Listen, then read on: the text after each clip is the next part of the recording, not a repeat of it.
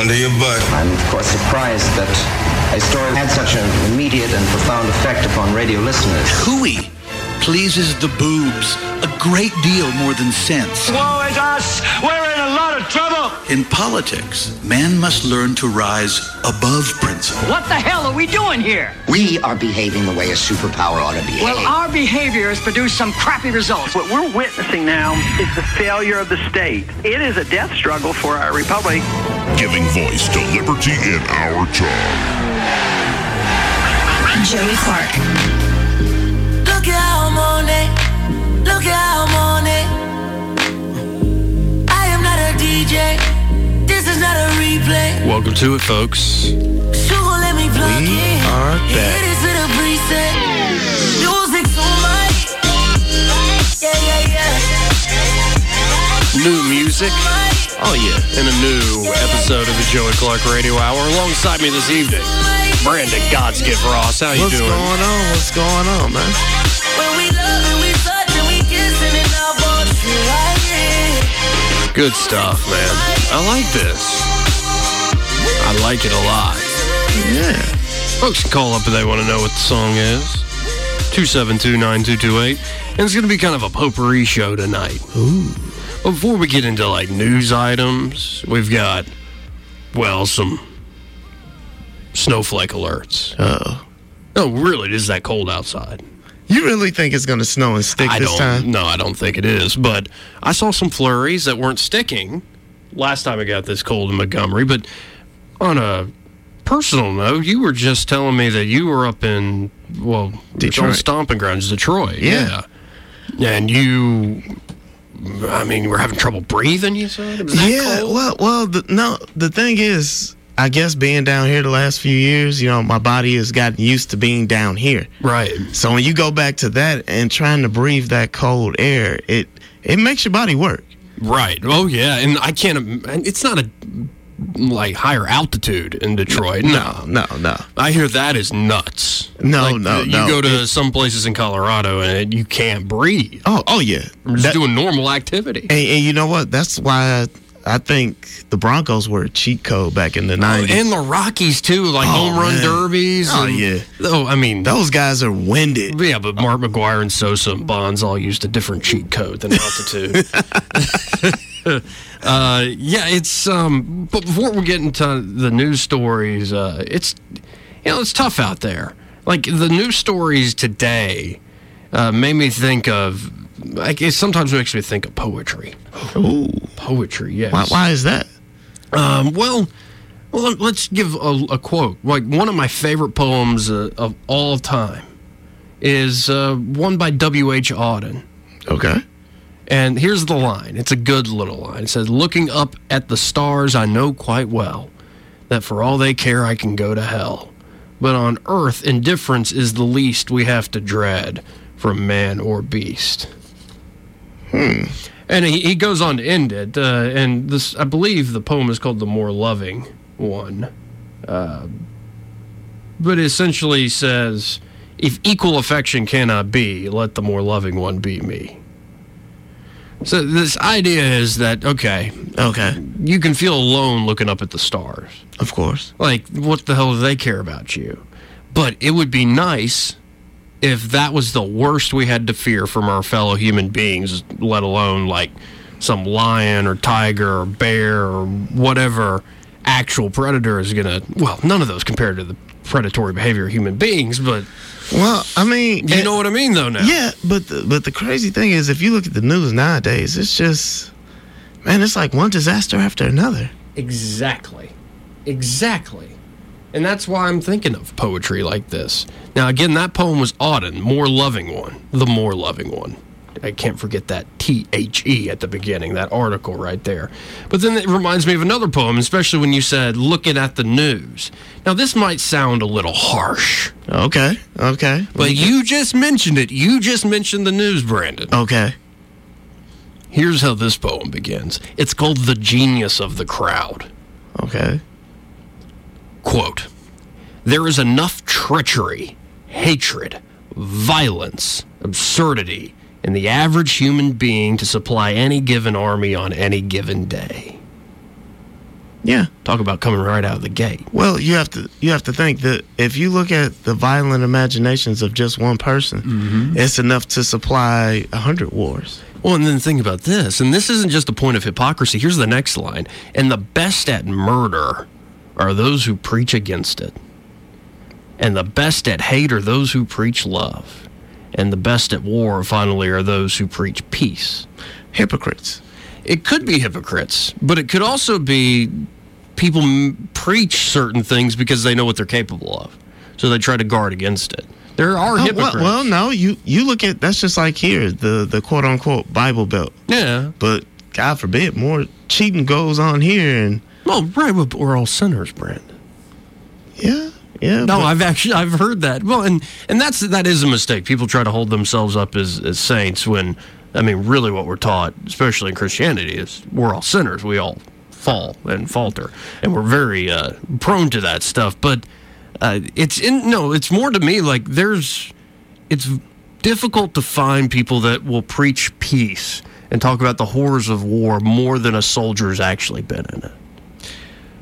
And I think that you've seen more of that around the 60s in Vietnam. Mm-hmm. A lot of those first vets that came back and joined the hippie movement. Now, a lot of people were surprised by that, but you had a lot of soldiers who came back with blown off legs and was like, hey, we want peace. Right, and I think there are a lot of people who are very good at war. Like, if we got to go to war, we're ready, but we're going to preach peace. It's something I've heard about the martial arts world. Like, guys that are really good at hurting somebody with their bare hands do not go and just get into random fights. Well, you know what I mean? Well, no, because you don't. It's like it's having the power, but having the wisdom not to use it. Exactly. But here's the thing. That first line, enough treachery, hatred, violence, absurdity in the average human being to supply any given army on any given day. And that means that we definitely, the least we have to fear from our fellow human beings is not indifference. I wish sometimes that's all we had to fear. Well, that people were just callous and cold and didn't care, didn't think about one another. That's a problem. We're in this together. But there's sometimes people just are on the march. They are like an army on the march looking for the latest thing that they can take down. Yeah, but I mean, that's just like, think about the politics of here. You know, you have certain employees that just push your buttons on any given day. Yeah. You know, they bump into you or they make a mistake and you just, for a split second, your imagination just goes to something so twisted. Ooh, anger, yeah. Like and you catch yourself. You're like, okay. I'm in the moment. Well, I think we've all been there. I don't trust many people. Some people, don't get me wrong, are that in tune with themselves, and whether it's prayer or meditation, whatever it is, they don't have those thoughts. But I think most people will have those thoughts. Like when somebody says to me, "I've never wished anybody dead," I wouldn't trust that guy. Give me a break. See, me, I trust the guy more in the room that's a jerk. Right. Because he's more in tune to himself and he's more honest about himself. You know, rather than the nice guy that everybody loves. No, I don't trust that guy. No, I like the people that speak their minds. That, you know, they might be a little rude or it might ruffle my feathers a little bit, but I kind of know that they have a center, a moral compass that they're coming from. Even if I get that, I might not completely agree with them. What I don't like is, it's getting back to the name of this poem, the genius of the crowd. That it's the crowd. And wherever the mob's going, wherever the crowd's going, but he makes it clear, the poet's Charles Bukowski, what their genius isn't their love, because he claims their love is average. Their genius isn't their art. They're not really able to make art. Here's the doozy of a line. He says, but their genius, the crowd. That's who he means. Not individual people with their own unique personalities. But the mob mentality. The mob mentality, the crowd mentality. The genius of the crowd is their hatred. There's enough genius in their hatred to kill you, to kill anybody.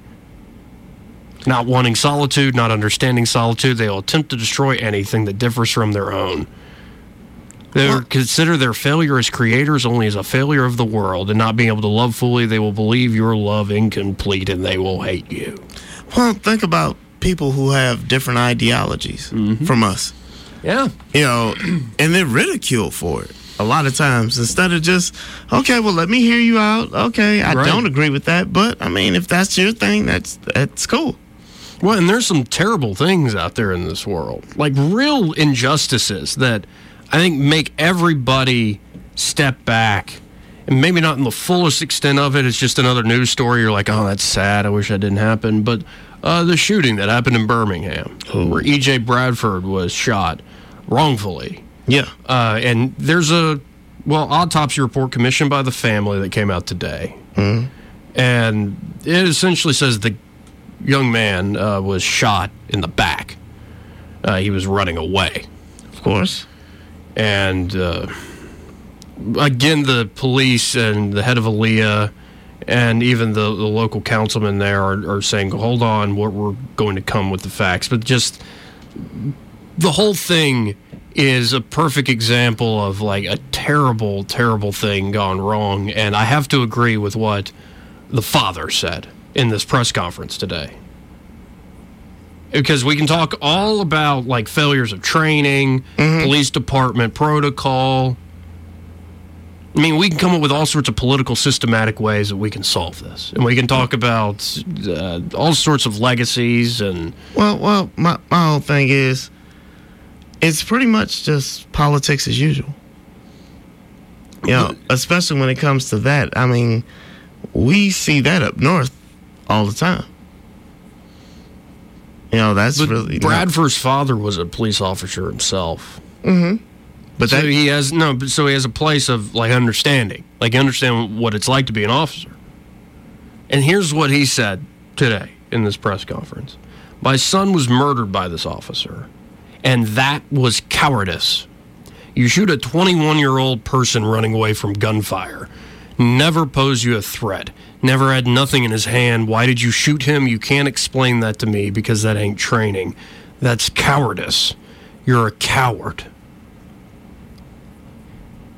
When I read that today, it kind of solidified it for me. It's not like we can talk about like police training and and we have talked politics about that before. As usual, right? Yeah. But the way that dad put that as a failure of character on that officer's part, you're a coward. You don't have the courage to be able to go into a situation that is dangerous, but you signed up for it, like I signed up for it. And you failed it.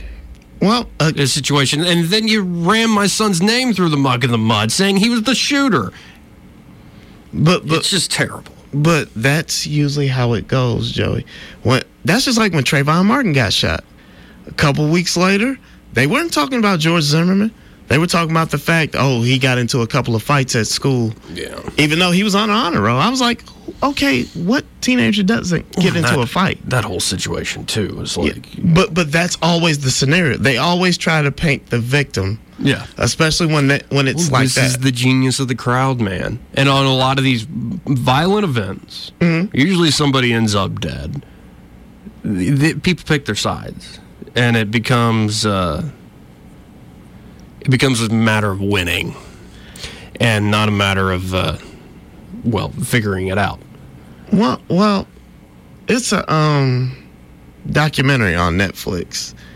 The name escapes me right now, but it was a woman in Detroit talking about it. She said, the white media and white America does not have an incentive. You can't really incentivize them to see that, to see the police brutality and stuff like that, because it doesn't happen to them. Not to the same degree, no. Exactly. And I've heard Barron Coleman on his show make this point. I've heard many people make this point. When's the last time, these missing person stories, like Natalie Holloway, another incredibly tragic story. Yeah. Also, these stories of like the girl in Iowa recently. But when's the last time you saw a missing person that the national news is following that isn't an attractive young white girl?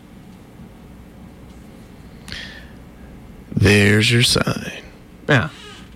because and I don't. It's again. It's part of the.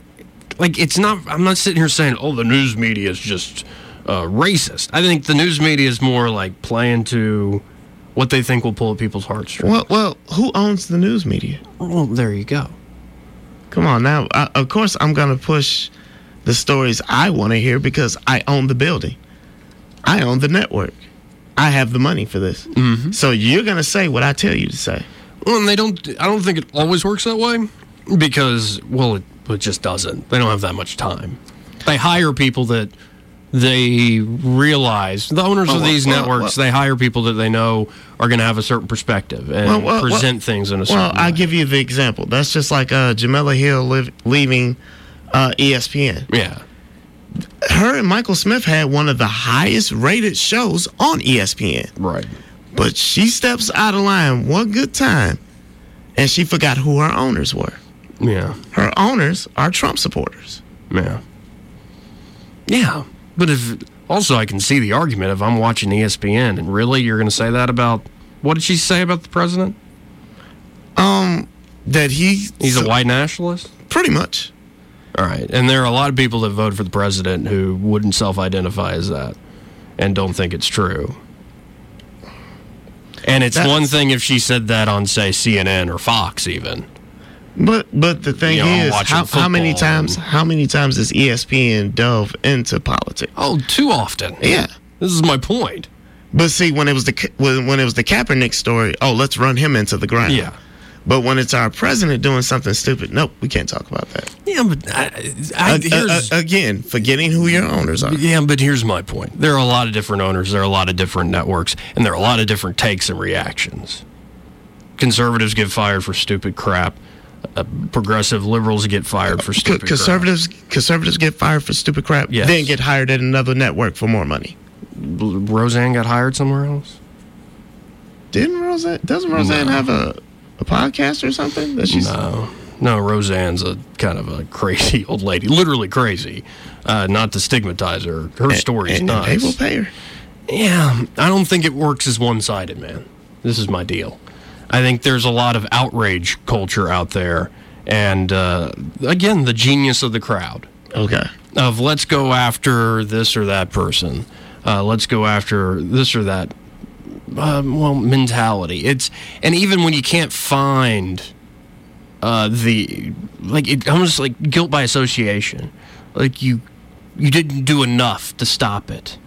You didn't do enough. Like, it's like one thing to say, like when Harvey Weinstein came out, let's go after Harvey. And then it became, wait, who knew and didn't do anything? Let's go after Cosby. Okay, let's go after Cosby. But who knew about this? Well, but this is my thing, and this is going to be the difference. Cosby is, in his 80s? 70s? 80s? Well, yeah. 80s.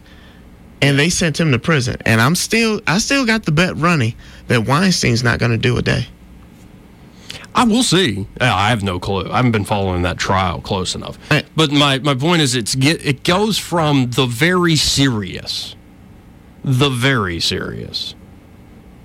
and another instance of very serious that I am all for talking about is like what happened in that River Chase, the mall, the Galleria in Birmingham. Uh-huh. Terrible.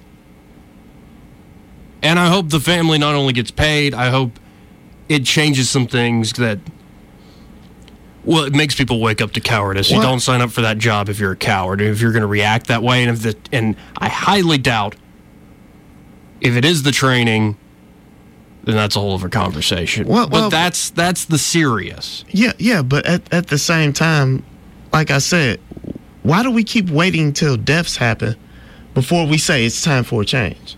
Why not make a change across the board?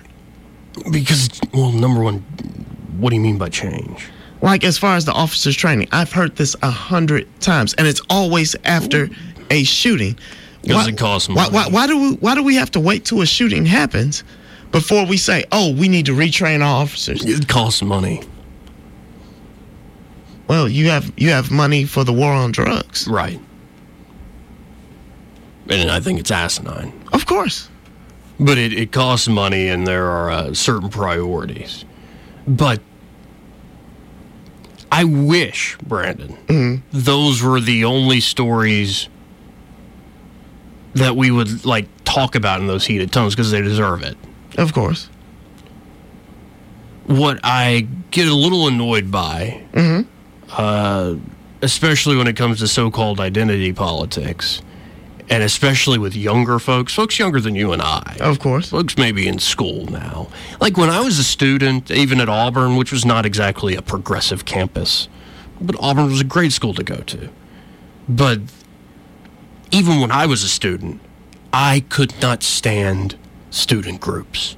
Oh, of course not. They're so self-important. And this is coming from a talk radio host. I know self-important, all right? Yeah. They're so self-important. And so, blind. Well, the thing is, when you're that in college, when you're that young, you literally think the world revolves around you. And you Yes. and we're saving the world. And the crazy thing is, your teachers give you the impression that that your voice can change everything. Let's change the world. Exactly. You're optimistic. Well, and this is what I mean. And that's why I asked you earlier, what type of change do you mean? And you gave a very good answer. Like, let's look at the type of training. I completely agree. I've talked to officers about this. It needs to be longer periods of training. If you're going to be a police officer, maybe it should be treated and paid similar to a lawyer or a doctor. That amount of education, that amount of schooling, that amount of training. And that's what I'm saying. And that way in other parts of it the only world. takes, 2 years for an officer, but it takes 13 years to train a doctor? Right. And it's that standard is applied in a lot of other parts of the developed world. It's a good idea, but here's the thing. It costs money, and it's not just money. It's the way we think about enforcing laws. And it's also beyond the police.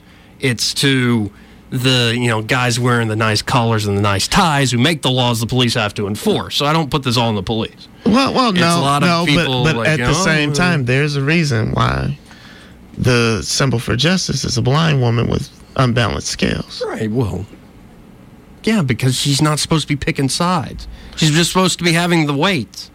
But the scales are unbalanced, and I can't see them. Yeah, I think you're misinterpreting that statute. We've talked about this before. I'm just saying, Joseph. Okay. I think you're misinterpreting Lady Justice there. We'll get to the phones in a second. But there's something about student groups in particular that sort of ignites my hatred. Not the hatred of the crowd. I don't feel like a genius when I feel this way.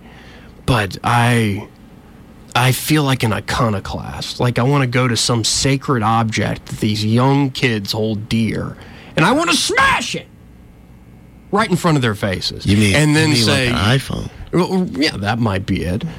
Well, for instance, here's the story that's got me all worked up. Okay. And I wanted to cover the Birmingham thing, and right now we'll see. To make clear, folks, Aaliyah is still investigating what happened in the Galleria. The authorities there in Birmingham are still investigating it. Mr. Crump, the lawyer for the family, they just came out today with an autopsy they commissioned themselves. They have said, ball in your court, authorities, and if you do not release the information soon enough, it's not justice, number one. Well, this is my thing. Are the officers off with pay? Well, that's what I'm wondering. That's the standard practice, paid administrative leave. That's the standard practice. We'll see where the story goes. That's the latest in that story. Gotcha. And I brought that up because that is serious. Of course. It should not be, I don't think it should be, it might be, but it should not be tossed into a partisan fight. I don't think it should be a matter of, honestly, filling into the narrative of this happens, politics as usual. I think it should be, because it is serious, what happened with that particular officer, what happened in that department, and number one, why did a police chief go up there and say things that were just not true, that you admit it were not true? It's a lot of serious questions those particular people need to answer. No, it's not a question because, like I said, for decades, it's that thin blue line that they keep talking about. Once you're a part of it, it's just like a fraternity or a brotherhood. You don't snitch on it. But fair enough, Brandon. But the reason I don't bring that up, because how many people do you convince when you say that? Whereas instead of saying this is as usual, I want to know the officer's name. I want to know why he did it. I want to know why he's a coward. If this autopsy that was put out today is true, and I think it is. Why'd you shoot a man running away in the back? I don't know. I don't want to know the larger narrative or how this plays into the politics as usual and the usual political arguments we would be having whether or not what happened in Birmingham happened. Yeah. I want to know why that particular thing happened. Because this is what I mean, and I'm not chastising you. My point is that the usual narratives don't serve us well. The usual narratives can be applied to something like that. Again, serious situation, or could it be applied to this stupid student group at Columbia? You know the name Nimesh Patel? Sounds familiar. Yeah, he's a comedian and he's a writer for Saturday Night Live. I think he was just nominated for an Emmy for his writing. Well, a student group, Columbia's Asian American Alliance, AAA, invited Patel to perform during the group's annual charity event called Culture Shock Reclaim, whatever the hell that means. Now, the title sounds a little too provocative for these, kids' own taste, but that group is a true student group run by students, so it was their decision when they pulled Mr. Patel from the stage after he made a joke they deemed racist and homophobic. The narrative as usual, like, oh, these people don't understand. Well, here's the apparent joke he made. He said, Patel apparently joked that being gay can't be a choice because no one looks in the mirror and thinks, this black thing is too easy, let me add something else to it.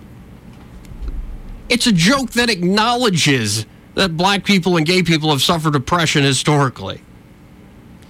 So, because he made that joke, they said, if you're black and gay, you don't need a straight South Asian guy to point out your life is hard because you're black and gay.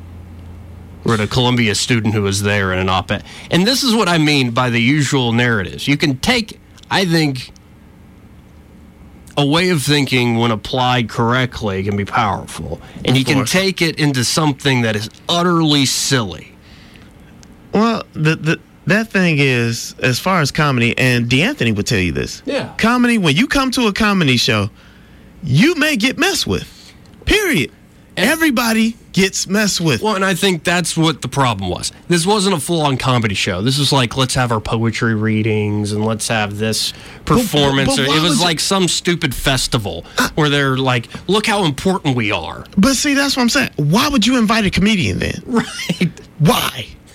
If you don't want to get talked about, why would you bring a comedian? And Patel pushed back on the official's remarks, who said he's now racist and homophobic. Of course. And he said that he stood in solidarity with Asian American identities. He is Asian American, but none of his remarks were offensive, and he was exposing the audience to ideas that would be found in the real world. Before he could finish, Patel's microphone was cut off from off stage, and he proceeded to leave. To which all this it led to some response like, don't tell us that the real world isn't a safe place, but this is why we have these new attitudes. And what it really comes down to, it seems like nitpicking. It seems like, I have figured out a way. Again, what's the genius of the crowd and groupthink? Hatred. Well, of course, but then you have to look at the fact that they basically wrapped that up in one statement. PC. Yeah. You have to make your jokes PC. But then it constrains the comedian. That's why I don't even know why they would invite a comedian to that type. And then you've seen my comedy before. Right. You know what kind of jokes I tell. Well, and then somebody asked, why would anybody go perform in front of Columbia students again? And Anthony Jeselnik, who, whether you're a conservative or a PC snowflake or whatever, you could be a person that can really take a joke. Anthony Jeselnik will make you go, ooh, I need to take a shower. His comedy is, ooh, it's like death and stuff. It's good. I like that sort of stuff because he does. I like free speech when people use it, make you laugh at something where we're like, I shouldn't be laughing at it. He said the reason you Well, he just used 3 words. Somebody said, why would any comedian, again, go in front of students at Columbia? And Jeselnik said, to destroy them. I like him. I like him a lot, too. Exactly. I like him. Beautiful. I like him already, just because he said that. I like people that stand up in front of a crowd that does not like them and just shouts them down. Like, there's a classic bit of Bill Burr just shouting down a rowdy crowd in Philadelphia. It's fantastic. And it's over the top. It's ridiculous. Why is this important? Like, profanity-laced slurs from the crowd, profanity-laced stuff from Burr. No, but I love anybody that has the balls to stand up in front of what is not the so-called genius of the crowd and says, you know what? I'm not going to bend to your will. I like that a lot. And we need more of that. And we need more individuals who... maybe one day. Yeah. Maybe one day. But while we're waiting for that to happen, I'm going to try to be the more loving one, be me. I those flashes of, like, you get annoyed by somebody. I'm not going to, actually wish anybody dead. I'm going to try to be a loving, caring, thoughtful individual. Try.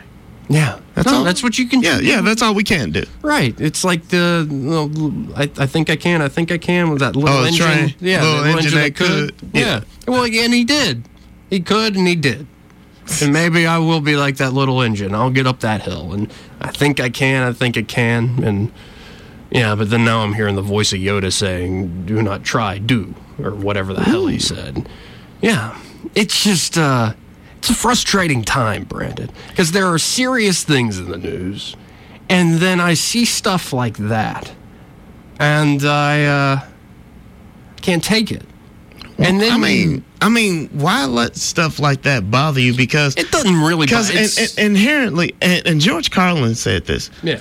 And he said it in front of a crowd. He said, inherently, most people are dumber than you think they are. And the whole crowd, because he had him for a minute, because he paused at that moment, and everybody's leaning in. He was like, are dumber than they think they are. And it was just like, whoa.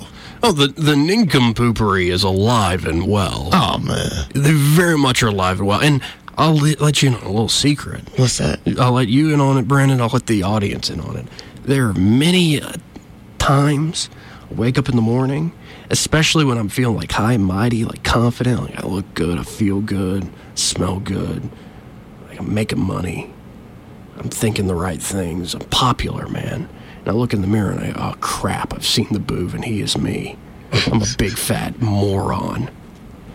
Like, get out there, you schmuck, and try to make something of yourself.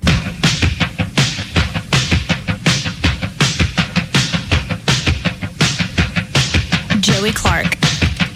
Welcome back. Hey. Ooh. This is some bootleg stuff, and I can't get into the whole song. But the line in this song, I want to tell a lot of girls who've broken my heart over the years.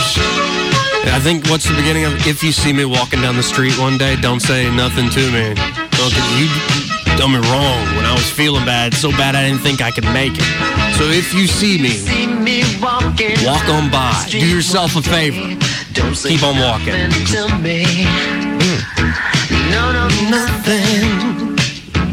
It's good stuff. I like that.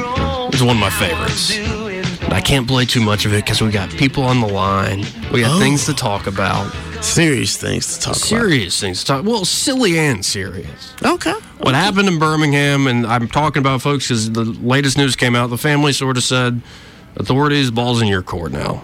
And the father made a pretty powerful statement. I have to say, as a guy who used to be an officer himself, for him to say to an officer that you're a coward is, well, it's a call out. It's rightfully so. So let's go to the phones, 272-9228. And the silly stuff is, student groups. Of course. Give me a break. Hey, Robert, how you doing? Hi, Jim. How you doing tonight? I'm all right. All right. On the Birmingham shoot, I understand that the young man was shot in the back, right? Yeah, 3 times. I understand the father calling the officer a coward because he have been an officer once himself, right? Right. Correct. But had he ever been in a situation that officer was in?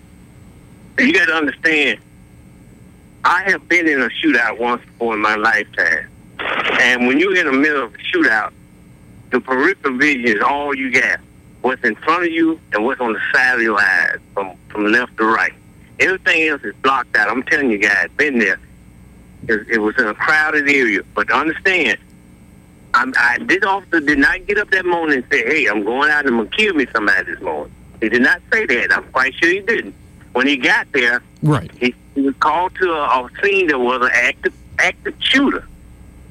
Right? Okay. Right. When he sees a suspect, not a subject, but a suspect. This suspect is now, he's capable. He's not harming me because his back is turned and he's fleeing from me. But do he pose a harm to anyone else? You got to put that in the mind also now. Now, if I freeze for 1 second or two, how many more people would lose their lives because I froze because I'm trying to make a split decision on shall I shoot or should I not shoot? We got to look at all that too, gentlemen. Oh no, and I think you're doing a valuable thing. Is that put yourself in the man's shoes? Right, put yourself in shoes. Just because you was an officer, there's a lot of people in the military. No people ever been in combat. See where I'm coming from? Yeah, we got you. All right, yeah, okay, now, because he's saying that he can't call this man a coward because he probably never stood toe to toe. Wait. Okay, you could say put yourself in somebody's shoes, but even if you're in that situation, is cowardice a real thing, Robert?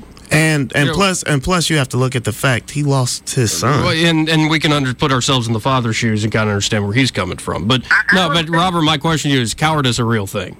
Cowardice is a real thing. Okay, but this, y'all got to look at it. Okay, and even if it isn't a conscious thing, it is displayed sometimes in the heat of battle.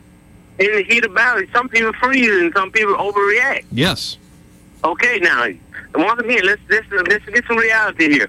I'm quite sure this gentleman did not wake up that morning and say, I'm going to go out and kill me a black man. I agree. We all agree with that, yes. We agree on that. Now, let's get to this point. Once he got there on the scene, an active shooter, and you observe a suspect with a weapon, although his back is turned to you. Now, are he a threat to you? No. But he's a threat to the other 800 people in the building. That is possible. That is possible. And that is possible. Yes. Now, then the last thing I would like to say is this officer should be fired, not allowed to resign. He should be fired. Now, once he be fired, he should never be able to put himself in this situation again. Agreed. Correct. Well, and here's what's got me worked up about it, Robert, is who lied about who that young man who was killed was.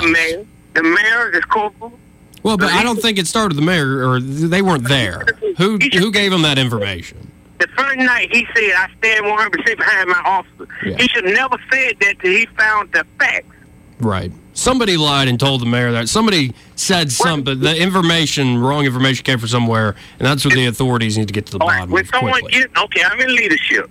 Leadership takes on, like W. Bush said, leadership is honor, respect, and integrity. Yes. That was his word. Correct. Okay, once you hand me something, I'm going to do a fact check before I repeat what you hand me because I am the leader. Amen. Exactly. I can't put out what you bring me. I'm going to take what you bring me in consideration. Words matter, yeah. Because once I speak this stuff from my lips, it cannot be reversed as a mistake as a leader. Yeah. I got you. Oh, yeah, and I'm not trying to shirk any responsibility of the leaders. You know how many times people come forth and mayors come forth and say, don't jump to conclusion until we get all the facts, but don't speak nothing until you get all the facts. Yep. And that's why it's so messed up. It's just so many reasons it's messed up. And I appreciate the call, Robert. I got to go. And let's go to Dan. Hey, Dan, how you doing?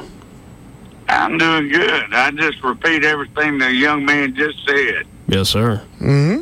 So you've been in them boots, and you're putting your life on the line, charging into a situation, and you got a guy running away with a gun in his hand, and you tell him to stop. I don't know if that's going to come out. If he don't stop, you shoot him. Right, and this is why we need more facts to come out. Because right now we're speculating. But, you know, that guy comes into work every day putting his life on the line for us. Right. And we all make mistakes, but if he told him to stop and he didn't stop, that's illegal shooting. Let me give a different example. You remember, of course, what happened in Parkland, Florida, right? The school shooting. And one of the sheriff deputies just stayed outside. Well, he should have went his ass in. Yeah, he was a coward. There's examples of cowardice. And but this guy responded. Yeah, he did respond. He's putting his life on the line for all of us. And in no way am I trying to. He didn't know this dude had doing a legal thing. He had a concealed carry permit. Right. But when you see the police come into the thing, if you're carrying a gun, you say, whoa, I'm putting mine down. Y'all got the situation. But if you're running with a gun in your hand, how does he know who he is? How does he know he's not the active shooter? If he's right there at the right time. You know what I mean? Yes, it's a very difficult situation. Yeah, that's what police officers do every day. And we understand that and we appreciate that, but at the same time, we just got to wait till more facts come out. I'm not certain he had a gun brandished in his hand. Exactly. That was an initial report, but... That was one of the initial reports. Right, we need to find out more. And let me be clear, in no way, and this is why these situations are so difficult to talk about, when you criticize one person for failing on that very difficult job, it doesn't take away all the good jobs they've done before necessarily, and certainly not other officers who do the right thing. Exactly. And in fact, I think when people screw up, when they have this awesome responsibility, we need to be careful about it and not, it doesn't need to be a witch hunt. Don't need to be burning people at the stake, but we need to, when people are given an awesome responsibility, they need to be held accountable when they screw up. Great power, great responsibility. But, when you talk about witch hunt, now you're throwing something into there. Police officers don't go to work every day looking for a witch hunt. They go out there trying to make things good for everybody. Well, I agree. Yes. It ain't like you go to work every day saying I'm going to kill somebody. Right. Of course. And I haven't said that. And that's what the last. Oh, go ahead. Most police officers never fire their guns. Right. In a hostile manner during their whole career. To be honest with you, most of it's physical. Yes. Gotcha. Yeah, because I retired after 32 years. Yes, sir. I fired my gun twice in 32 years, and that was a exceptional amount. Okay, I was about to say that's... Well, and like you said, not like you were looking to go out there and do that. Exactly. You were just trying to keep the peace. Right. It's a very difficult job. Every time you go to work, you're putting your life on the line every time. We need to support the blue. All right, we're really doing it. Oh, I appreciate the call, Dan, and your idea. Thank you. Yeah, it's one of those things that gets people heated. Right. Yeah. But to remind everybody, we have to keep our passions contained to a certain extent. Well, to a certain extent. Well, and just for the record, Dan got a little, not in an angry way, he just passionately dropped a certain word there. That's fine. I understand that. Yeah, I understand that. Well, and yes, I can try to put myself in an officer's shoes and also put myself in a father's shoes. But then at the same time... Especially a father who's been an officer. Exactly. And the thing is, as a civilian... No, I can't put myself in an officer's shoes. I can't put myself in an Army Ranger's shoes. None of that. But father is closer to something that that I've been or becoming. So yeah, I could put myself in his shoes, and yes, I'm more empathetic to his side of the story. But the icing on the cake of the story is he's a former officer, right? So he knows, right? So you can't really argue too much. Well, the whole reason I brought this up wasn't to get into did the police wake up someday and want to go shoot this kid. Obviously, they didn't. Yeah, that's not how the police operate. I brought it up because it's a serious situation that deserves the best we can in terms of understanding it. And it needs to be spoken about, And especially by it being so close to us. Birmingham's not that far. Right. And it does suggest a conversation about how we give out this responsibility that is difficult. It's an incredibly tough job. What the pay should be for it, what the education and training should be for it. Oh, the education and training should definitely be longer, right. I think. Well, and then let's be honest, that even if you up the pay and you up the training, the education, tragedies would still happen. Well, because we're imperfect. Well, not only that, you're taking people who have only been surrounded by one group their whole life as a cadet, and now you're putting him in a place and surrounding him with people that he doesn't know anything about but what he's seen on TV. Well, there are people trying to figure this out. But of course. Again, the reason I brought this up is that the conversation should be our very best efforts to understand all sides, to understand how it can be improved. Exactly. And if we can't do it on a situation like this, and you know what makes me worried that we're not going to be able to? Why? Is the crap like that student group I brought up. You must have not belonged to any student groups at Auburn. Not really. Okay. Because, no, it's like when I hear what are supposed to be young, educated people and the way they react very emotionally, and in terms of, like, my group identity, how dare you, if you are different, say anything about a group that's different that you don't belong to, even if you're empathizing with that group. Well, how dare you? Well, but see, it's ridiculous. Here's the key point to your statement. Divides people. That you just said. College students are young. What? Yes. They're adults, but they're young adults. Yes. So they're led with their emotions. Right. Easily, in fact. Well, and people get older and wiser, and you learn how to control their emotions. But even people who have got some age under their belts are still emotional. Human beings are emotional, and honestly, we're the least we have to fear from our fellows here on Earth is indifference. Exactly. Now, indifference isn't a good thing. It's pretty bad. That I worry sometimes when you see these tragedies that happen, just out of because there's so many that you become desensitized. They kind of just keep happening.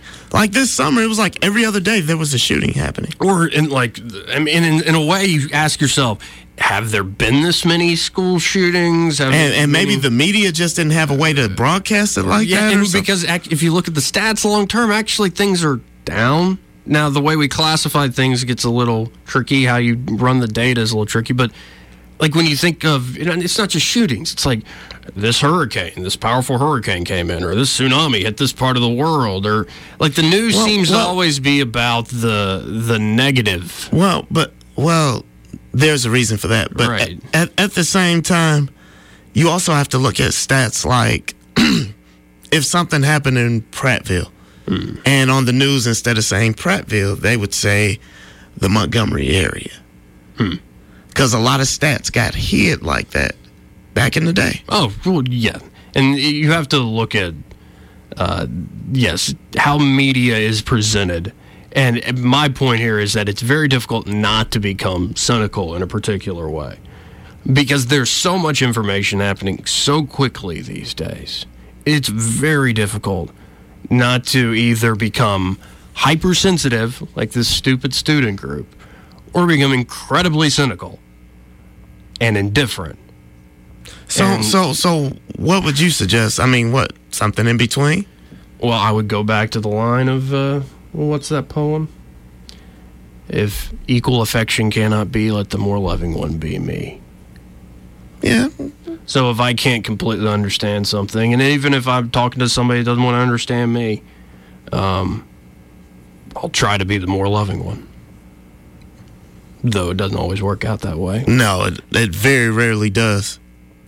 Yeah, it's very difficult. And I understand that that officer, we don't know his name yet. Okay. He didn't wake up that morning wanting to do what he did. But there are consequences for actions. Now, I'm not talking about legal ones right now. Mm-hmm. You make a mistake, somebody died. That's a big mistake, though. Did the kid make a mistake?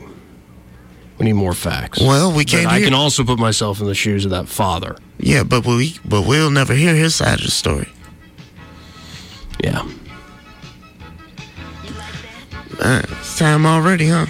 Thank you for joining me, Brandon. Oh, anytime, man. Let's follow serious stories like that, and then we'll cover some silly crap later. Got you. Have a good night. Seen one of them.